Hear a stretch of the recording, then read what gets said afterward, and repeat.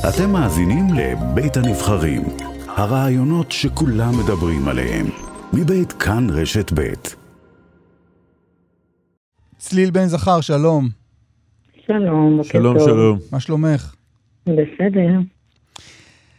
בית משפט השלום באשקלון התיר אתמול לפרסם את השם של אילנה סוויסה.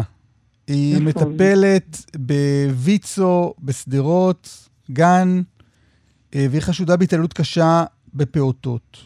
מתי החשד שלך מתחיל להתעורר?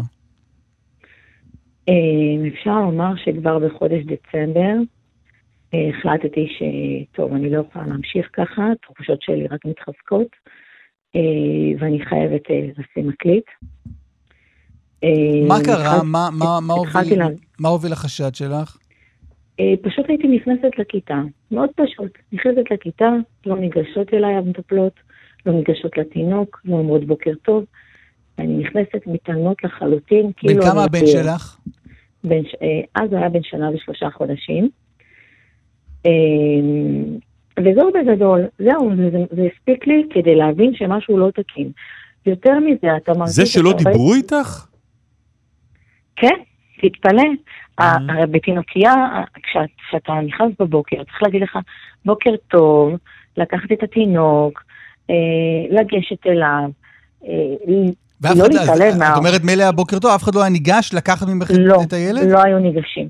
חד משמעית לא היו ניגשים. בדיעבד, כשפתחתי את הנושא, כשהכל התפרץ והתפוצץ, אז עוד הורים פנו אליי ואמרו לי שאלה התחושות שגם הם הרגישו.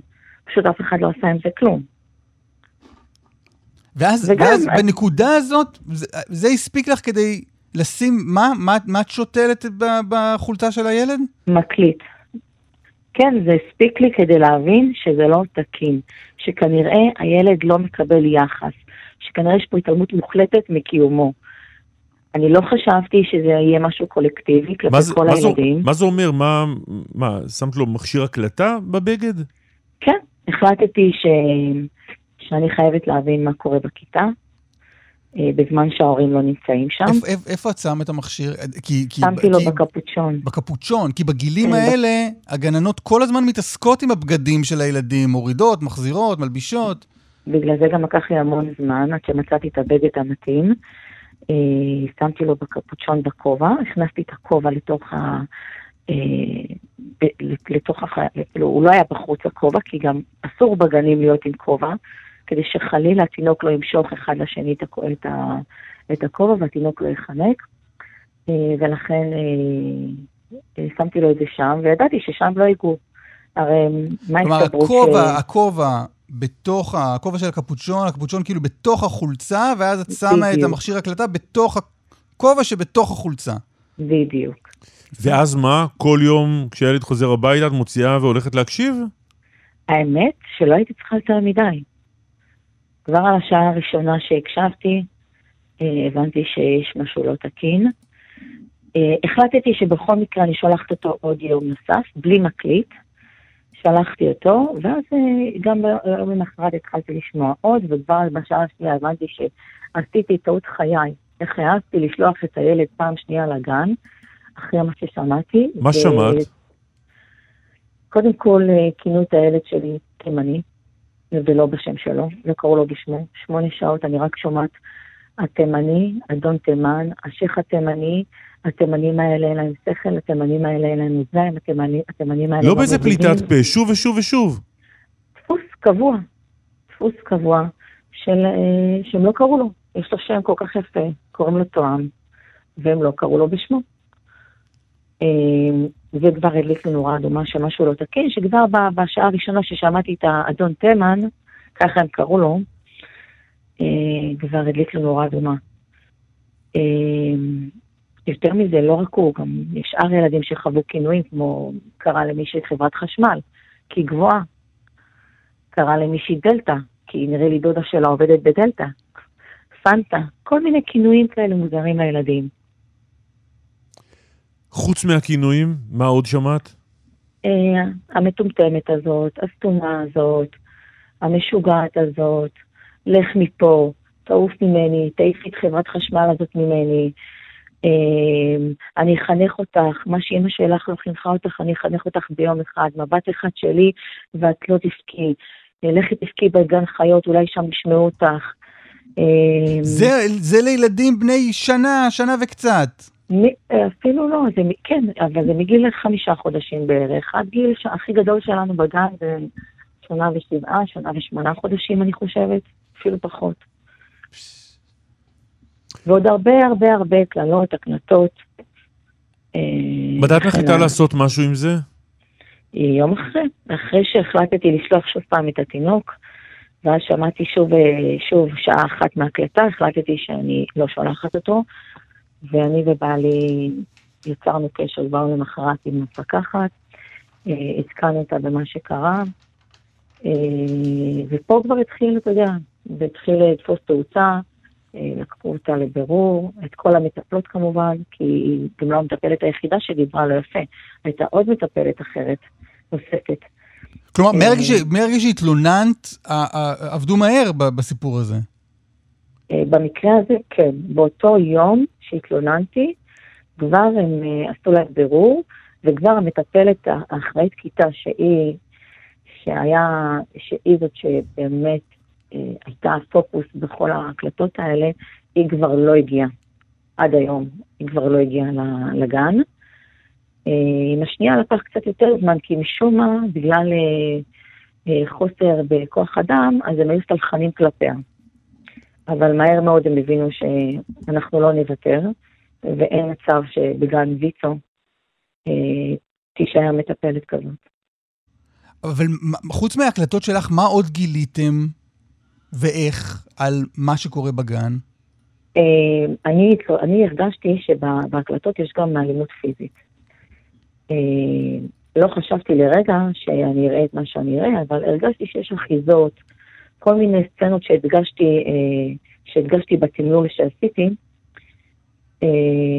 והעברתי את זה למשטרה, פניתי גם למשטרה, התלוננתי שם, ובאמת במשטרה גילו שיש אלימות פיזית, 240 מקרה אלימות, ומה שראיתי זה היה מזעזע, בועטים בתינוק שלי סתם ככה. רגע, מה ראית? פתחו מצלמות שיש בגן. נכון, פתחו את המצלמות של הכיתה, גילו 240 מקרה אלימות, על כל הילדים, היא לא פסחה לאף ילד, 18 תינוקות, וספציפית אני ראיתי את הסרטונים שקשורים לתינוק שלי, והזדעזעתי. מה רואים שם? היא בועטת בתינוק. בועטת? כן, הילד יושב על הרצפה, בועטת בו, משליחה אותו, מרימה אותו, אפשר להגיד, בכפות ידיים ולא בבית שחי, פשוט משליחה אותו לכיסא, בועטת בכיסא, ותוך כדי החזה שלו נפגע בשולחן, זורקת אותו לרצפה, לוקחת לו הוא לא היה הולך באותה תקופה, אז הוא היה עומד ונשען ומחזיק ונעזר באביזרים כמו שולחן, או כל רהיט אחר, והיא פשוט מפילה אותו, זורקת אותו לרצפה, ולוקחת את השולחן איפה שהוא החזיק. מה עוד? המון, פשוט הרבה מקרים נוספים כאלה. הילד שלי היה מפוחד, הילד שלי בהקלטות 8 שעות הוא לא בכה. 8 שעות היא צועקת עליו והוא לא בוכה. פשוט מפוחד. צליל, את יודעת, שומעים אותנו הרבה הורים, אני מניח עם ילדים בגן, ואני תוהה, יש דרך לזהות את זה כשזה קורה? מהניסיון שלך. כי בסוף אני מניח שברוב מוחלט של המקומות הכל בסדר, ויש מיעוט שלא בסדר, אבל איך יודעים? קודם כל זה גם תחושה של אימא. אני פשוט, לא יודעת, הייתי ערנית פשוט, גם הייתי שואלת הרבה שאלות. נניח אם הייתי רואה שמשהו לא תקין, הייתי שואלת, והייתי רואה את התגובות של המטפלות. וזה לא תמיד מתאים להם השאלות האלה. הן מעדיפות את ההורים שלא מעורבים, שיבואו, ייקחו את הילד ויצאו החוצה. והרגשתי גם פה, שכל פעם שהייתי מעלה, נגיד, הייתי שואלת אותם, למה לא הוספתם לו סינר? כל החולצה רטובה. אז הייתי רואה את התגובה, והייתי מבינה שזה לא מתאים להם, השאלות האלה. ושהחולצה הרטובה זה הבעיה הכי קטנה בסיפור הזה. זה הזנחה, אבל זה הזנחה. וגם זה הזנחה. תיארת קודם צליל שמה שגרם לך להתחיל זה באמת התגובות של הצוות, אבל זיהית משהו בתגובות של הילד, של תואם?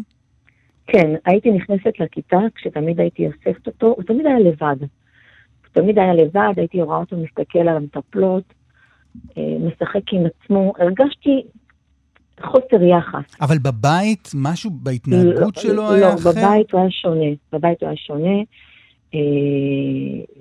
הוא היה משחק, הוא ילד מאוד חברותי,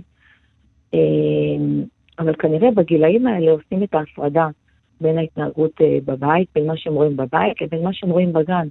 וכנראה שמה שהם רואים בגן, שזה דפוס קבוע של התנהגות מסוימת, הם רואים את זה כמשהו תקין. היום בדיעבד, אחרי שכאילו גיליתי את מה שגיליתי, אז ניסיתי להבין את ההבדלים, כי בבית לא זיהיתי משהו חמור, מלבד זה שבתקופה האחרונה כן הרגשתי שהוא פשוט יותר אלים ממה שהוא היה, והוא נרדם, זה גם היה לי בלילות, היה לי מאוד קשה, פשוט היה חובט בראש שלו במזרון, כך הוא היה מרדים את עצמו. ובסרטונים אתה רואה את המטפלות, פשוט מניחות באגרסיביות את הראש שלהם כדי שהם ישנו. אז התחלנו בדיעבד לקשר בין הדברים. אבל זה הכל בדיעבד. אני אמרתי לעצמי, בטוח הוא נרדם ככה, כי אולי זה תקין להירדם ככה, אולי ככה הוא מרדים את עצמו. וואו. צליל, תודה רבה שדיברת איתנו.